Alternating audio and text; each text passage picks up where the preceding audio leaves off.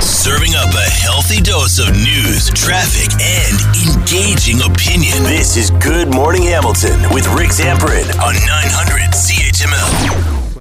Bruce Squires is the president of Mac Kids Hospital and joins us now on Good Morning Hamilton. Bruce, good morning. How are you? Good morning, Rick. I'm good, thanks. I hope you're doing well as well. I'm doing fine. What is the scenario right now in Mac Kids Hospital when it comes to pediatric surgery wait times? Well, the scenario is certainly unfortunate for the children and youth and the families who are waiting for surgery. We have nearly 2,100 children and youth that are on a wait list, identified as needing a surgery. That number itself is really concerning. But the place I think that's most troubling to me and particularly to our teams is that 65% of those, more than 1,400 kids, have already passed the recommended wait time for them to receive that surgery, and that's where we're in a worse position than any other place in the province. And I'll also highlight that's a much higher number than it is for adults. So children and youth are more likely to have already passed the recommended time for their surgical procedure than an adult counterpart. So when that happens, what is the impact? And are they automatically pushed to the front of the line? Well, we certainly do our best to get to those kids as quickly as possible, always weighing the individual implications and the urgency for the individual case. But what does it mean? I mean, in the short term, anytime a child or youth is waiting for a surgical procedure, their life is affected. It might be that they're dealing with pain. That pain may mean that they are not able to, or they struggle to attend school. They might not be able to participate the way they would like in in sports or in other social activities. Really, the things that are all about being a kid. It's certainly for their parents in the moment. It's also extremely concerning and anxiety provoking. So that's in the kind of the immediate. The long-term implications, of course, when a recommended surgery is delayed for a child, that can have impact on their future development. Often these things are really targeted around a developmental window. That could be a physical developmental window. It could be emotional.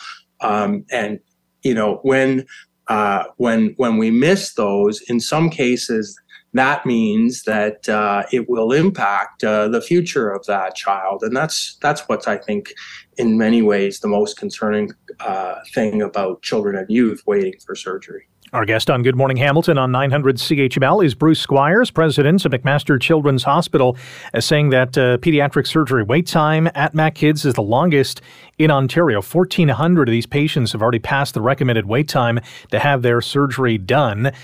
How long is this wait? Give us a sense of how long these patients are waiting. Is it weeks? Is it months? Well, it varies by child, but certainly for many of those kids, that can be many months that they're having to wait for that surgery, well beyond again what would be recommended. Rick, if I could, I do want to highlight that I'm although extremely concerned about this situation, I have some hope.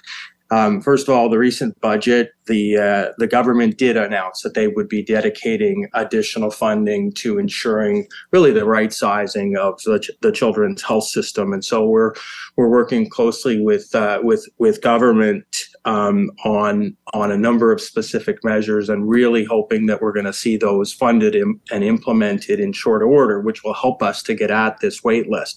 I'll also highlight that just this week we opened a brand brand new same day overnight unit, which is going to allow us to provide surgery to kids who traditionally might have needed an inpatient bed at the hospital, and therefore sometimes might have found their surgery canceled because we're so pressured for inpatient beds. But now they'll stay in a brand new unit where they'll just stay overnight and be able to be discharged home in the morning. So, I'm hopeful that, very hopeful that we're going to see some progress in the near future to help to get these children and youth receiving their surgery and other care at the right time in the right place, in the best interests of their current life and their future. In saying that, we only got about 30 seconds. Are there any cases of these patients going elsewhere to get their surgeries being done? Yeah, certainly that does happen. We try to do that in where it's helpful, again, to ensure a really urgent, time-sensitive, perhaps life-threatening surgery is available, where patients and families may go to another institution, and sometimes they'll come here from another area for a similar reason. So that can happen.